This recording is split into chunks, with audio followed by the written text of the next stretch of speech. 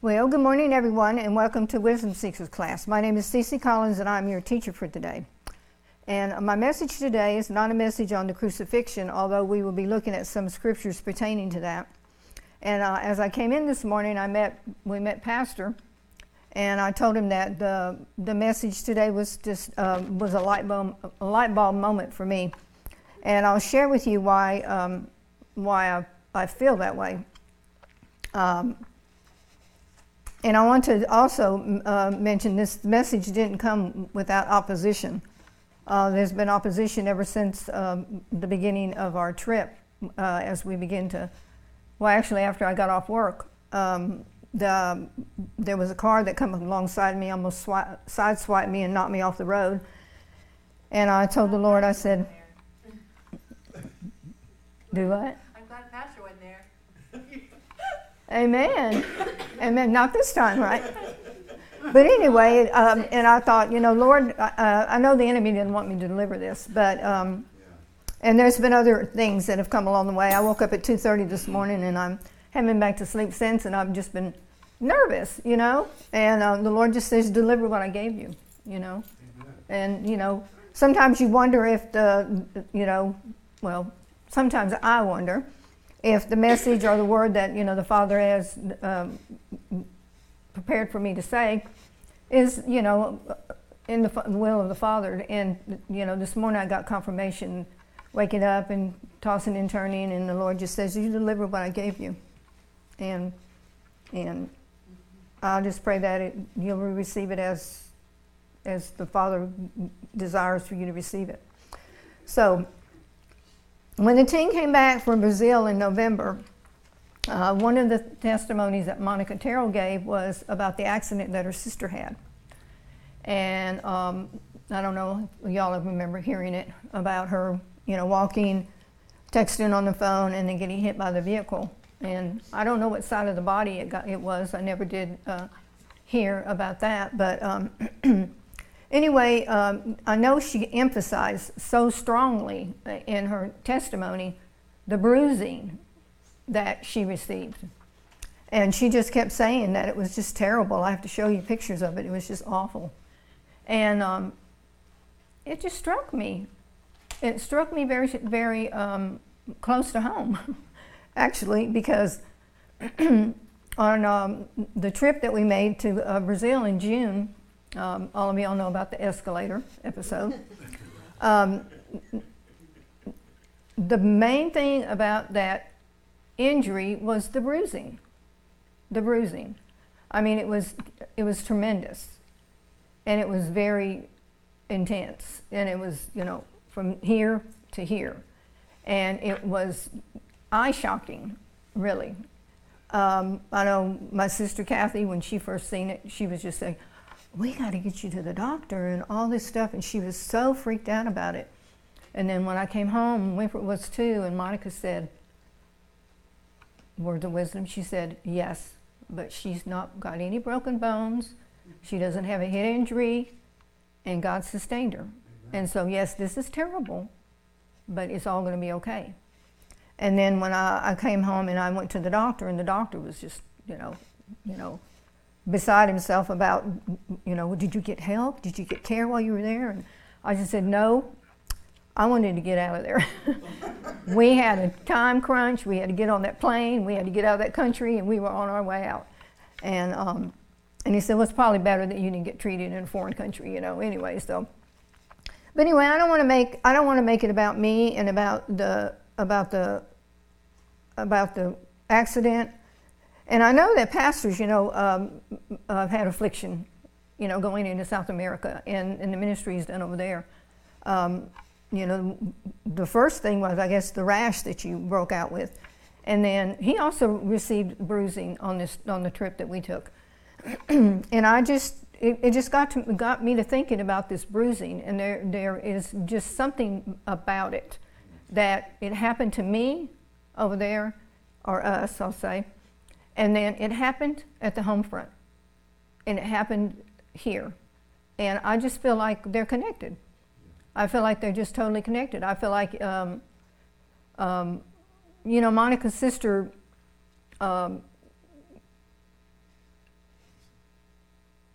she was standing with her sister for the journey. She was believing God for all the things that the Lord wanted. She was in intercession. She constantly was, chatting back to her sister the whole time she was gone. She even wanted to go on the trip, but, didn't go.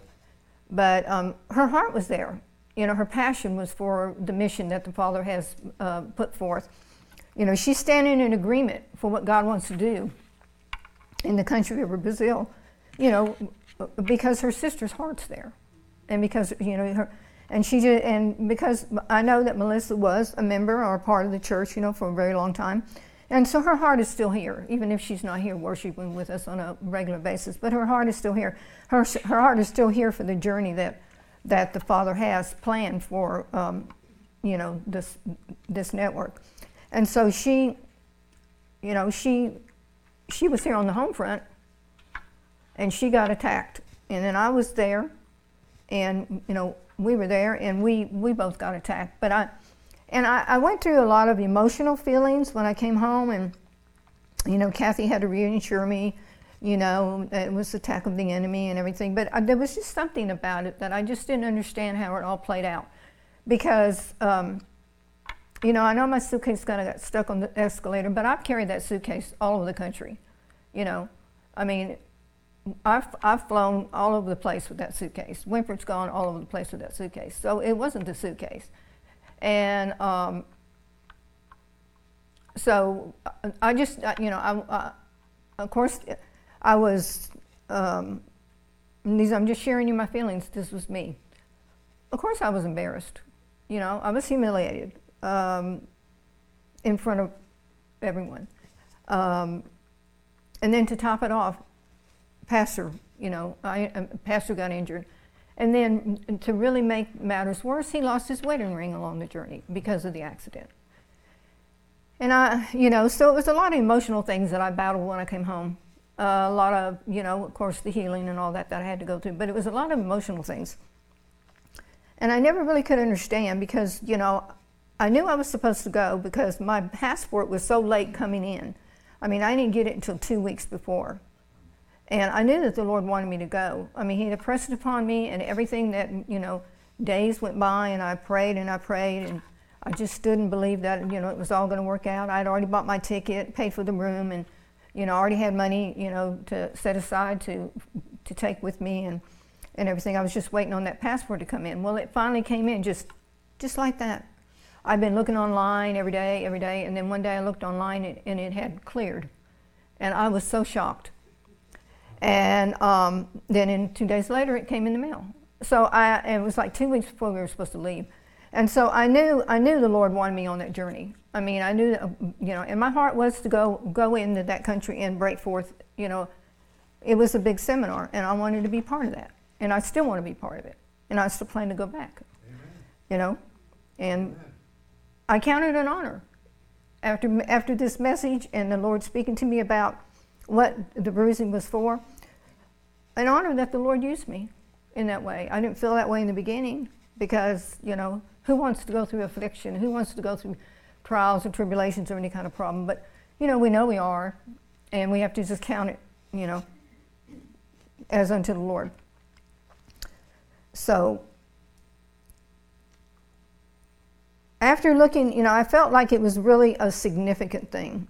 And so the Lord kept speaking to me about this bruising, and I wrote a little note down, and I put it aside because, it's been since November. And so I was praying, and I was looking over my notes and kind of deciding what the Father wanted me to deliver this time. And he clearly said, I want you to speak on bruising, the bruised. And I'm going to show you what it was all about and where it came from and how come it happened. And I'm going to give you peace about it. And the Lord has. The Lord has. So my message today is on bruised. And it's our word, daka. And it means to crumble, to transpose to bruise. It means to beat to pieces. It means to break, to crush, and to be contrite. And to smite, and to hit, and to oppress. And like I told you in the beginning of my message, this is going to bring some scriptures about the crucifixion, but that's not the vein that I'm going through today. So Christ's passion foretold.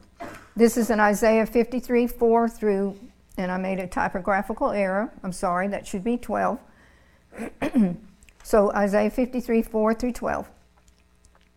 4 says, Surely he hath borne our griefs and carried our sorrows, yet we did esteem him stricken, smitten of God, and afflicted.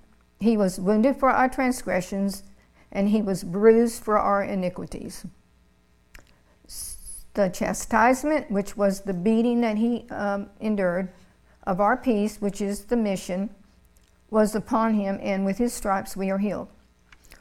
All we like sheep have gone astray. We have turned every one to his own way, and the Lord hath laid on him the iniquity of us all. He was oppressed and he was afflicted, yet he opened not his mouth. He is brought as a lamb to the slaughter, and as a sheep before the shearers is dumb. So he opened not his mouth. So he didn't complain. He didn't complain about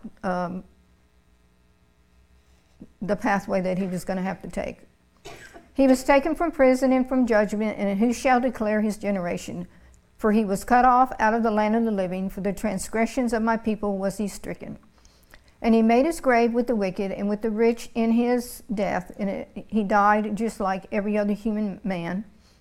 I mean, he died because of the affliction that was on him. But he died, his body died just like any other man. Because he had done no violence, neither was any deceit in his mouth. Yet it pleased the Lord to bruise him, and this was his mission. He hath put him to grief when thou shalt make his soul an offering unto sin. He shall see his seed, he shall prolong his days, and the pleasure of the Lord shall prosper in his hand. He shall see the travail of his soul, and shall be satisfied. By his knowledge shall my righteous servant justify many. For he shall carry their iniquities. Therefore will I divide him a portion with the great, and he shall divide the spoil with the strong, because he hath poured out his soul unto death, and he was numbered with the transgressors, and he bare the sin of many, and he made intercession for the transgressors. So this is a very familiar scripture that we have read for years about Christ's suffering that he endured. It clearly says here that Christ was bruised for our iniquities. So the bruising we endured, so was the bruising that we endured, Pastor and I endured, was for the iniquity of the people. To me, it sounds like it was. As sons, we are a representation of Christ. We will suffer some of the same affliction he has. When you look at that perspective, it just makes sense to me. There has to be a reason why the bruising happened twice. We know we will all suffer for Christ's sake. Of course, no one wants to endure any type of infliction, but it looks like we are. There's no way we can compare the suffering that Christ went through, and I don't want to say I'm a Christ or anything. I mean, you know my heart this morning. You know what I'm trying to deliver, because we know we're not. I mean, we can never suffer like he did. I mean, I don't believe our body could endure it. It was supernatural, is what he went through. There is no way we can compare the suffering that Christ went through to the light affliction that we may face in our life. But I think there are some similarities here. And this is my reason for addressing it today in my teaching. So verse 10 says, it pleased the Lord to bruise him. And verse 11 says, he shall bear their iniquities. So the bruising is for the iniquity of the people. So to me, when the Lord just showed that to me, it made me understand and comprehend why it happened and the things that, we may go through going forward. I'm not going to say we're all going to go and get bruised but we don't know what we're going through, but what is it for? I mean, there has to be a reason why there's an attack. And we know that the journey is designed from the Father and that his hand is upon the people. And I also, want to mention that I know this is New Testament or Old Testament teaching, and that, Jesus died on the cross, and so we don't live underneath that covenant. But there has to be a connection, and I just feel like, I feel like it does. So this next part I entitled, He Promised Forgiveness to the Repentive, and that means those that have the penitive, the ones that have been repentive. So in Isaiah 57, 13 through 16, it says, when thou criest, let thy companies deliver thee. And that means, don't put your hope in others. Our only hope is in our Creator. But the wind shall carry them all away, vanity shall take them, but he that putteth his trust in me shall possess the land and shall inherit my holy mountain. And shall say, cast ye up, prepare the way, take up the stumbling block out of the way of my people. For thus saith the high and holy one, which inhabited eternity, and this is referring to Jesus, whose name is holy. I dwell in a high and holy place, with him also that is of a contrite and humble spirit. And this is a bruise. This is our word daka, which means bruised, to be smite, to oppress, and to revive the spirit of the humble, and to revive the ones of the contrite ones, and this is our word daka. For I will not contend forever, neither will I be always wroth, for the spirit shall fail before me in the souls which I have made.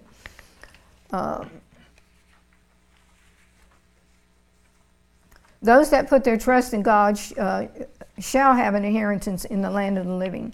And our word contrite is the word daka, which refers to being crushed, and it's also a form of bruising.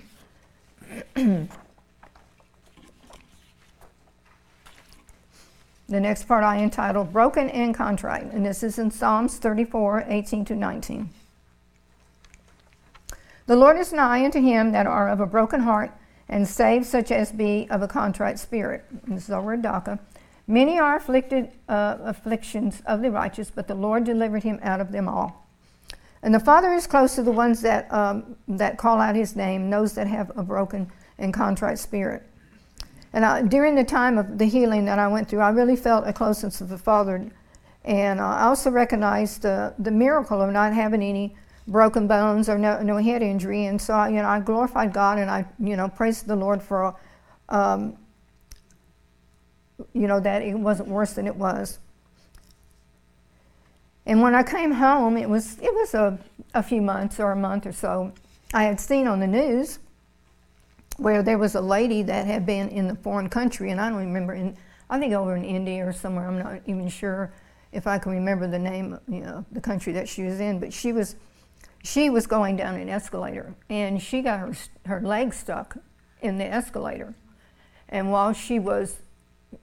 and they had to cut her leg off.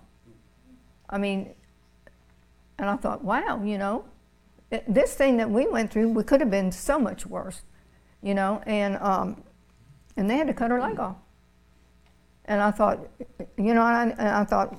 of course, I'm just praising and giving God glory, in addition to all that. But it was, I mean, we had a serious fall, and it could have been so much more worse.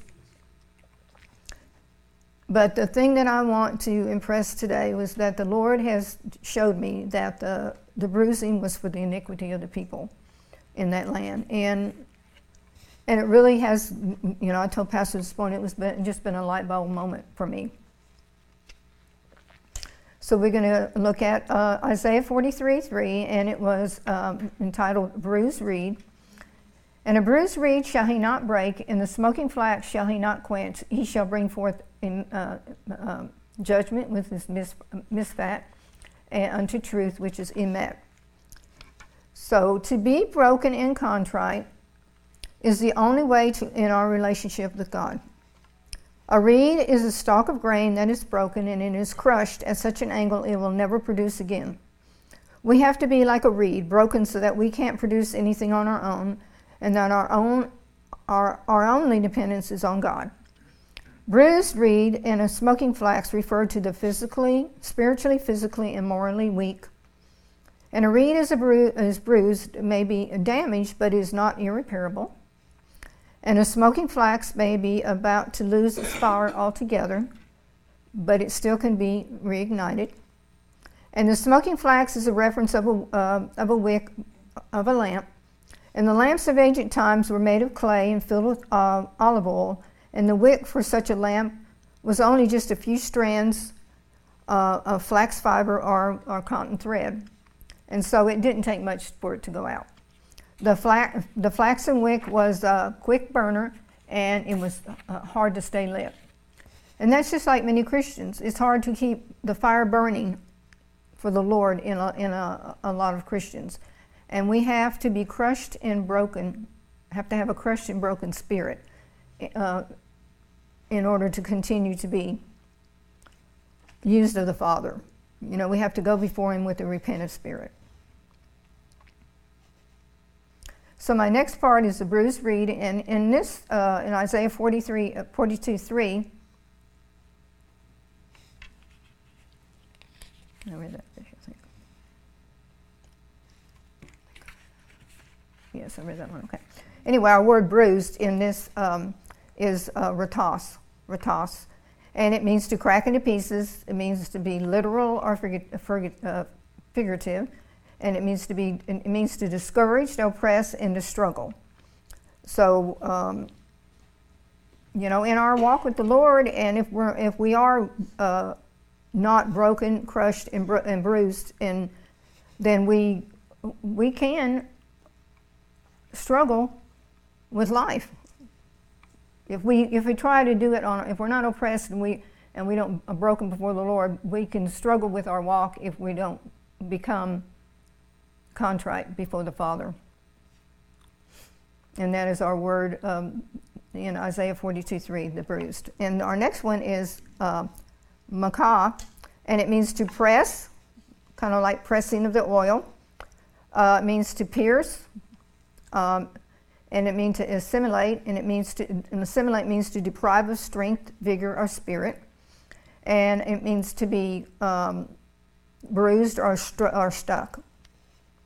And this is our word in Leviticus 22:24, and I entitled it Offering to the Lord. Ye shall not offer unto the Lord that which is bruised, or crushed, or broken, or cut, neither shall you make any offering thereof in the land. So the offering made to the Lord has to come from our heart. It has to be a deep devotion, without blemish, in a pure spirit. The priest couldn't eat or touch any holy donations or offerings. If they were ritually unclean, they had to go through a cleansing process. So they, lived by very strict covenant rules.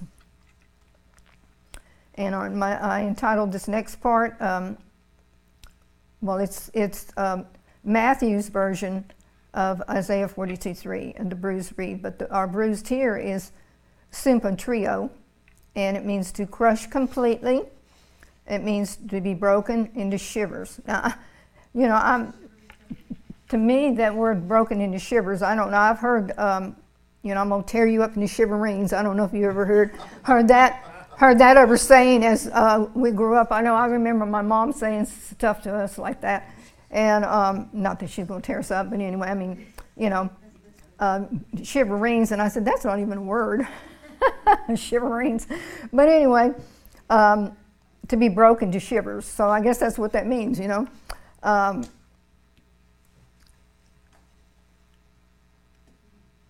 And it's the same scripture. It says in Matthew 12:20, a bruised reed shall he not break, and a smoking flax shall he not quench, till he sends forth judgment into victory. So this is into victory. And our word victory is nikos, and it means into triumph. So the judgment will bring triumph, correction for our lives if we allow the Lord to make us contrite. God will not rebuke and persecute those that are weak in faith or love, but rather strengthen and kindle them using his own meekness and his gentleness. The Father is slow to anger and gentle stirs our heart. And we have to be patient and long-suffering to others as well, because the Father was that way to us as he was nurturing us and bringing us into the place that he desires for us to be. And he's still doing that, on a daily basis. The next part I entitled Bruised Satan, and it's in Romans 16:20, And the God of peace shall bruise Satan under your feet shortly. And the grace of our Lord Jesus Christ be with you. Amen. So we know that peace is a completion and a fulfillment of victory. And Paul is saying that God will destroy Satan in his attempts to destroy man. This includes any device or plan that Satan has. So we all have victory over the areas of iniquity that we enter into. In the places the Lord sends us to, we have the victory over the attempts of the enemy. So we have to know that we have to just go forth in Him. We have to go forth boldly in Him, and knowing that, the light affliction that we may face are just for a moment. So I'm going to finish up with the section of Bruised with this scripture here. And it's a very familiar passage that we know, and it's the words of Jesus. And I entitled it Spirit of the Lord, and our word bruised in this passage is throwo, and it means to crush, bruise, or be broken. And it's a very familiar passage in Luke 18 through 19. And it says, the Spirit of the Lord is upon me, because He had anointed me to preach the gospel to the poor. He has sent me to heal the brokenhearted, to preach deliverance to the captives, and recovering of sight to the blind, to set at liberty them that are bruised, and to preach the acceptable year of the Lord. And these are the words of Jesus in the synagogue on the Sabbath in Nazareth, where He was raised. He stood up to read, and all the people were amazed to hear Him speak. God will give us the capability to minister where we are called, and the Spirit will guide us. The ministry of the saints will be victorious, and we will accomplish all that God wants done.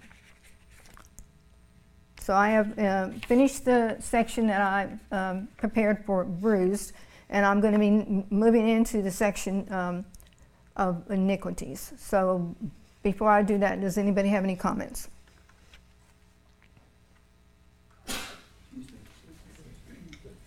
That's all I have to say. Okay.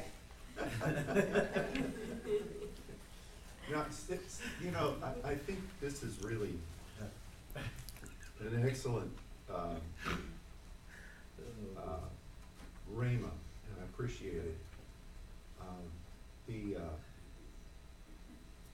combination of that, the first word you were speaking of, and contract, really is something that it's the same word, and we've talked about how necessary this concept is in our intercession, and what we give freely to the Lord, where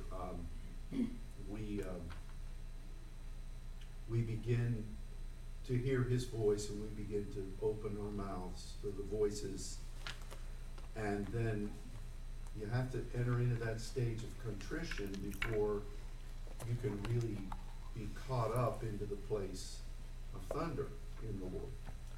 And it's almost like I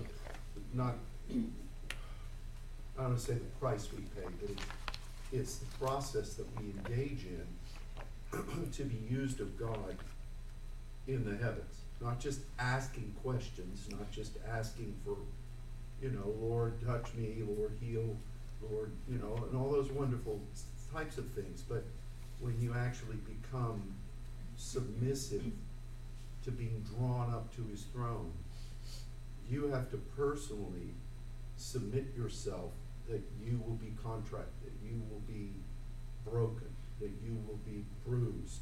So it's a lifestyle, and I know that the Lord was that way from the moment He came to the earth as our great intercessor.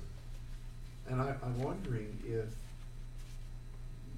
in order to be in a position to do what you've been describing, if you don't first have to be submitted in that process of intercession and submitting yourself to the Lord. And I wonder if what we pray about in that contrition that catches us up in convection to the throne, I wonder if our prayers in diversities of tongues, in all the ways that we are we're submitting ourselves as a sacrifice, but we're gaining an empowerment to apply that for the people, which is where you're going next.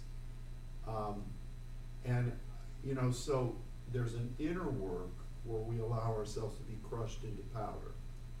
But then God sends us, and in whatever ways we are, whether it's being bruised physically or being, you know, it's not that you know, you can bind that and have everybody praying so you don't do it, but so you don't experience that. But if you are walking prophetically into a theater of service that God has prepared you for, that you have prayed about, that you've submitted yourself, I feel like that's necessary personally before you can be entrusted to represent God. And you know, the other thing I'll say is the no broken bones part. Jesus said, Amen. Not a bone broken. Right. And I think if we're carrying this through, you were there representing people who were called and who said, yes, Lord. And you were representing how you've submitted yourself and come out from the things that you had done and enjoyed into the Lord, into something new. You represented hearing the voice of the Father and then saying, yes, I'll go and stand alongside these people that have committed themselves to be saints. And I've prayed about this for you since last June or May or whenever it was. You get old, you forget things. Not like Biden, but you know. But I think that part of what came against us was that God was going to use that to draw people from all over who will hear this message and say, yes, I'll come alongside. I'll be known by this name. I'll take the hem of the garment and I'll represent this. And Jesus did the same thing. You know? So I love how you put that in the proper perspective. And that's basically what I've been feeling as well, you know. You said it so much more eloquently. He always does, doesn't he? He's so awesome, isn't he? And I also heard your testimony on Wednesday that, yay, I'm on the other. I made it, Ceci. Uwali and I stood at the top of that escalator, and I said, let's stop right here, Uwali. And he's looking at me, you know, only Uwali can. And I said, let's lift our hands and just give praise. And we did. We did. It was a blessing, and all these people are looking at us. You know? Yeah. Well. But you know, there was a reason. There was a reason that it happened, and we have to look at things that we go through in pneumaticos ways. And I can be fearful, bitter, angry, you know, regretful, and all. But I never had been. I never had been. You know, I was broken and contrite because I kept thinking, what did I do? You know, did I miss God? Was I not supposed to go? I hurt Pastor and he lost his wedding ring. What's Debbie going to think? And all this kind of thing. Not that I worried about what you thought. I know you. You know, I tell you what happened, and it really struck me. You know, when you lost that ring went into the escalator, and that's what shut that escalator off. I think so. Do you know that? That's what shut that escalator off, and otherwise it would have been much worse. I mean, there was no reason, because there wasn't anybody around. I mean, it was so strange when we all came through all of it. We kept looking for somebody to turn the escalator back on and all this, and there wasn't a soul around to help us. Not anybody. No one came to our rescue, you know, and it was just like we were there all alone. And that ring stopped that escalator. You know, we both could have been a whole lot more damaged if that hadn't happened.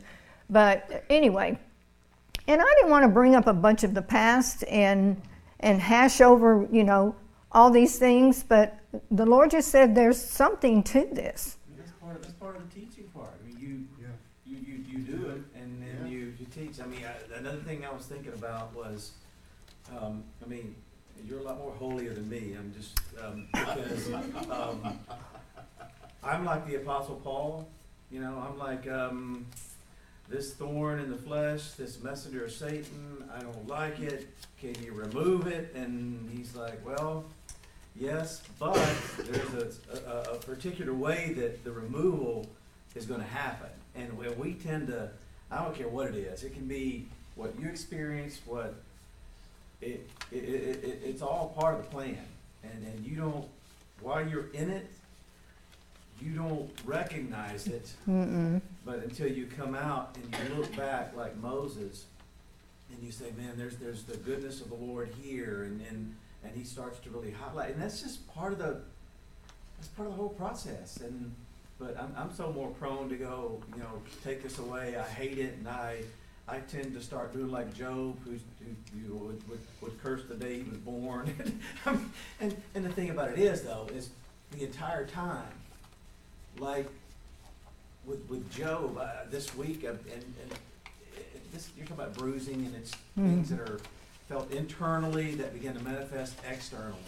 And see, there's a lot of things that go on inside people that nobody else sees but God, and then they start to manifest physically. And so what he's showing me during this time, and some of you know a lot more about this, what I'm going to say, is like the Apostle Paul, if we ask for removal of something that God has allowed, then there's a particular part of the explosive function of dunamis that will not manifest in us, because Jesus told Paul, he said, my dunamis is made perfect, accomplished in the midst of asthenia, weakness. Mm-hmm. And I've experienced that in a lot of ways over these last number of weeks, and I have seen the miraculous function of the Lord be ignited in me. And I know this is not just for me, but I know it's for our whole network, because the enemy, the corrupted dunamis of the enemy is to cause people not to function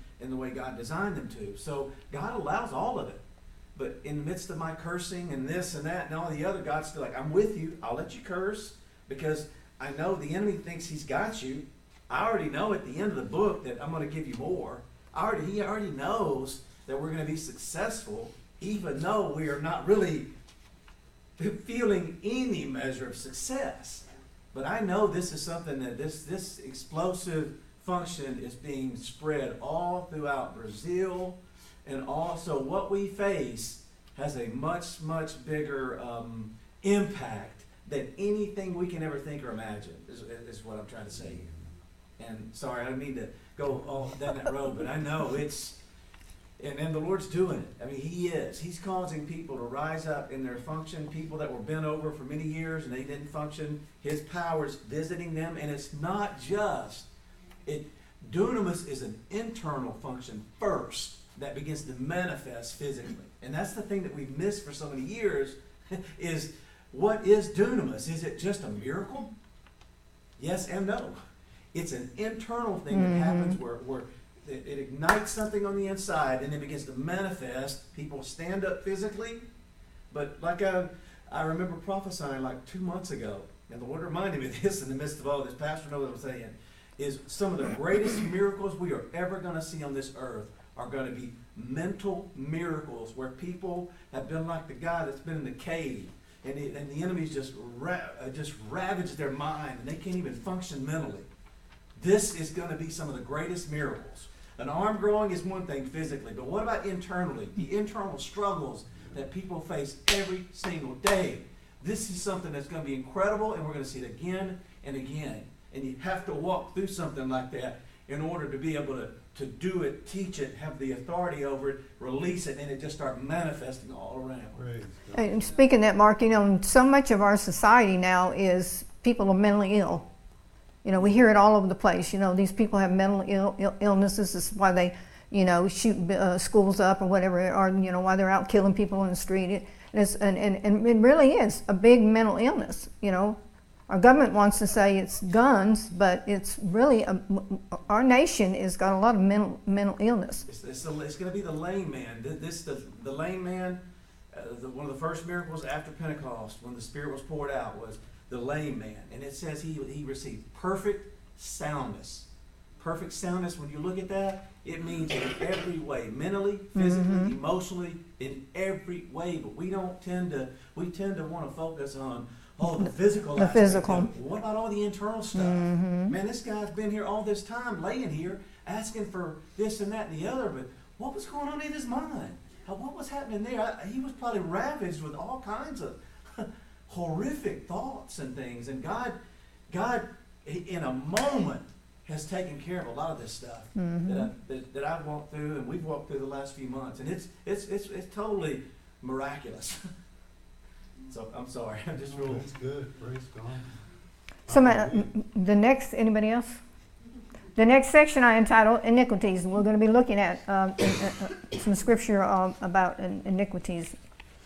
And iniquity is our word Avon, which Pastor has talked a lot about that being Avon. And it means perversity means moral or evil perversity. It means mischief, and it means sin. And it can be from our fault or faults of someone else. And also our word awin, which is affliction. And that's where it would be maybe the affliction that would actually hit, our flesh. Evil, false, mischief, if you're out, stirring up mischief. Sorrow, vanity, or wickedness. So the outrageous nature of sin, I entitled this next part, which is in Isaiah 59, 1-15. Behold, the Lord's hand is not shortened that it cannot save, neither his ear heavy that it cannot hear. But your iniquities, your perverseness, your evil intent, your moral immorality have separated between you and your God, and your sins have hid his face from you, that he will not hear. And this word here is our word sama, and it means he won't pay attention to you. It's not the hear and obey, but it's that he will not pay attention to you when you're in this state. For your hands are defiled with blood, and your fingers with iniquity. Your lips have spoken lies, your tongue had muttered perverseness. None calleth for justice, nor any pleadeth for truth. They trust in vanity and speak lies. They conceive mischief and bring forth, our iniquity here is they bring forth evil, they bring forth mischief. They hatch cockatrice eggs. This cockatrice is a snake or a viper, which means evil. Eggs, and they weave the spider's web. He that eateth of their eggs, they dieth. And that which is crushed breaketh out into a viper. Their webs shall not become garments, neither shall they cover themselves with their works. Their works are works of iniquity, and the acts of violence is in their hands. Their feet run to evil, which is raw, and they make haste to shed innocent blood, and their thoughts are thoughts of iniquity. Wasting and destruction are in their path, and the way of peace, and this is the way of victory, they know not, and there is no judgment in their goings. And so the Father cannot correct those that walk in iniquity. He can correct them, but do they heed the warning?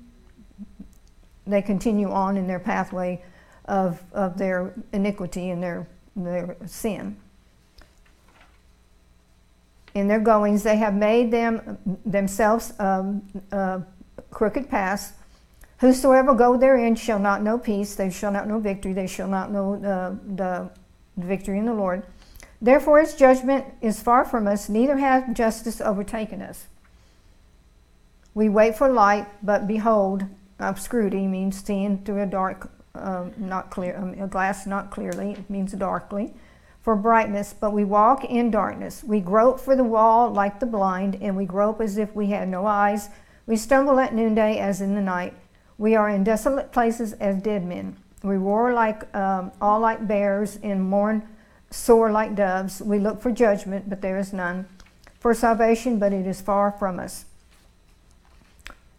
For our transgressions are multiplied before thee, and our sins testify against us. For our transgressions are with us, and as for our iniquities, we know them. I'm going to stop there with that scripture. I'm not going to go on to verse 13 due to the time. But we know that iniquity is twisted purpose, and it can lead us away from the pathway of the Lord. It can come in many forms, as we see here in Isaiah 59. It's all separation from God's purpose for our lives. It hinders our relationship with our Creator, and it allows darkness to overshadow us, and our flesh will rule us. Iniquity keeps us from seeing the truth for what it is, and the light does not shine in our lives. The next part I entitled, Our Iniquities Have Separated Us from God. And basically that's just saying a lot of the same thing that I already spoke about in the verse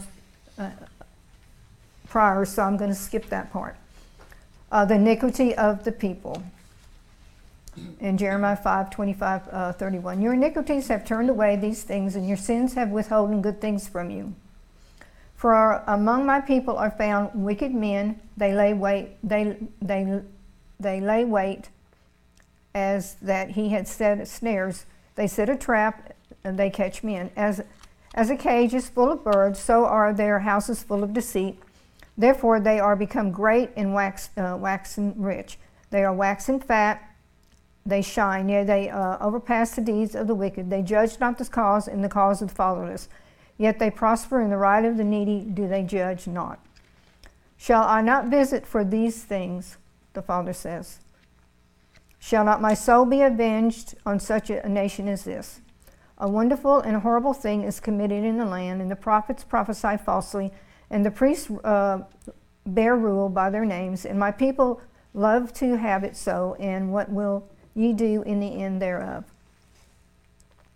This is a very similar to what we are going through in our nation today. The people of Judah, they didn't fear God for his mighty power, nor do they give him thanks for the benefits he gives them. They search their own pathways, which causes a separation from God, which hinders their blessings. And that's the same evil work that is going on in Brazil. You know, Pastor said, they're steeped with, idolatry. They had, we know about the election, that they had a leader that was going to lead the country in the right way, but the people rose up again and rejected him and chose, another leader. And their country is, divided, as we are. We have,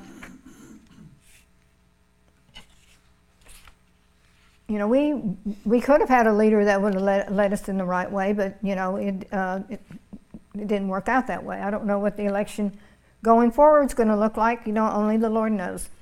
But we still have to stay on our face before the Father for the iniquity that's in the land.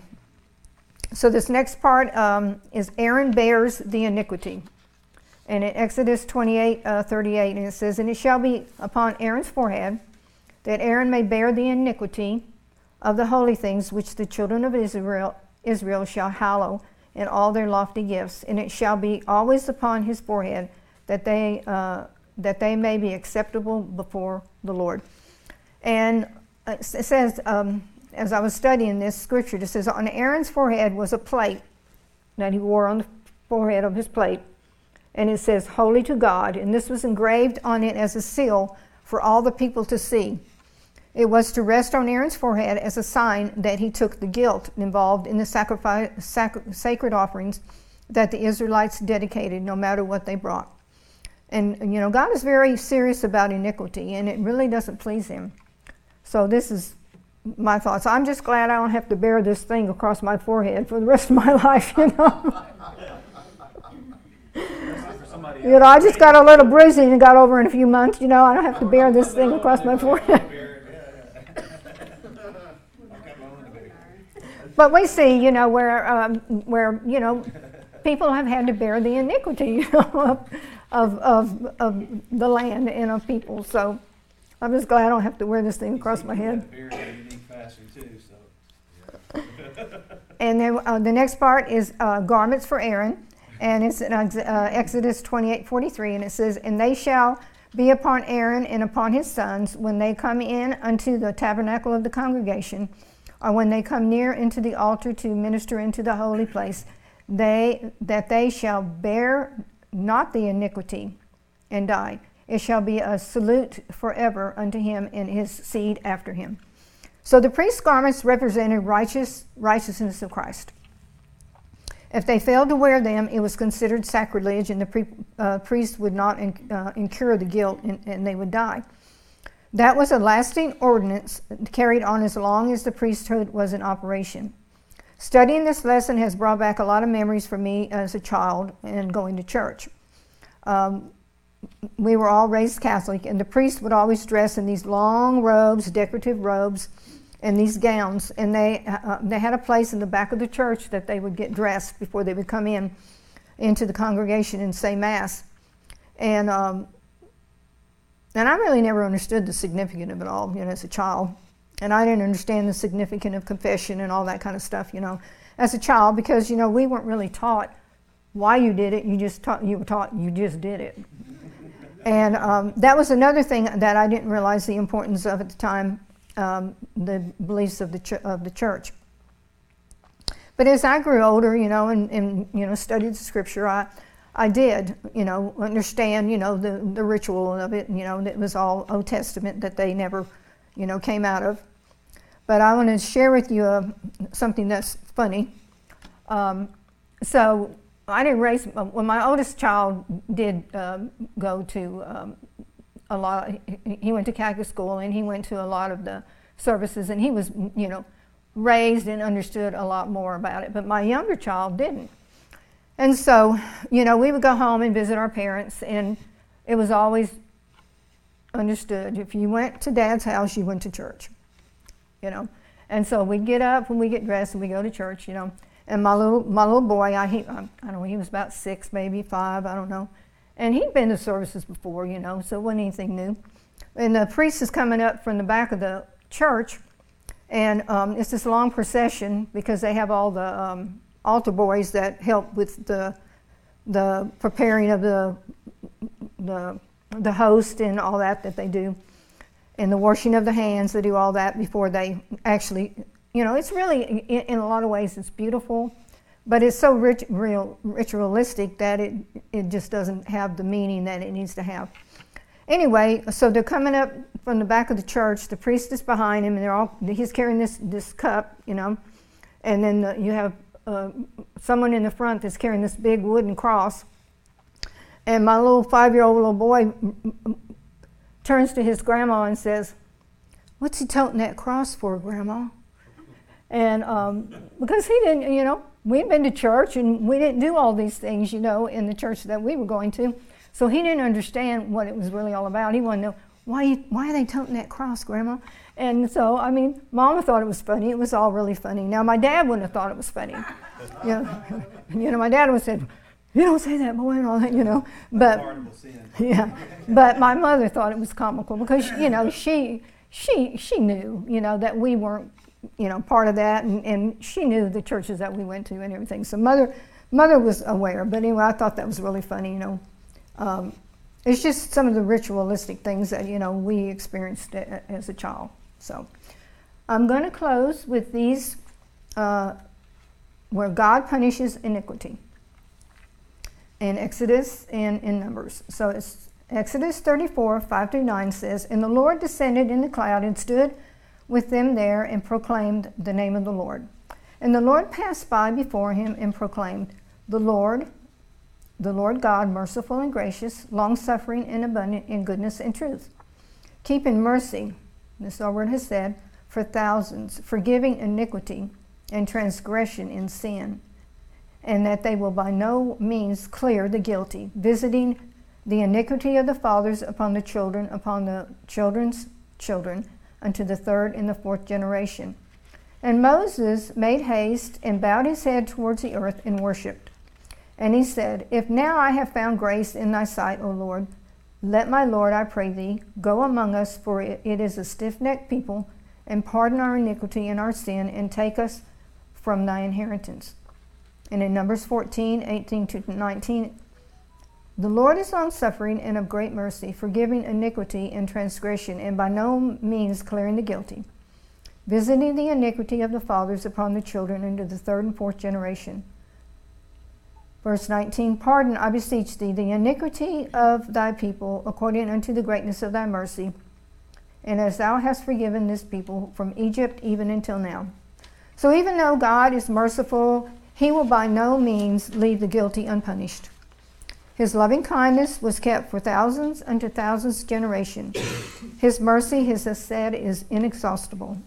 God forgives people for evil, for sin, and turning against him, but he doesn't forget to punish the guilty people. He not only punishes the people, but he punishes further generations. So that concludes my message this morning. As I explained to you, it was a light bulb moment when the Lord gave me this revelation, and I do not feel like that it was just an accident that the bruising happened twice. I knew that there was something very significant about that. I felt like it was significant about it being in the country and then here at home. And I'm still just praying about that, you know. So, do I have any comments?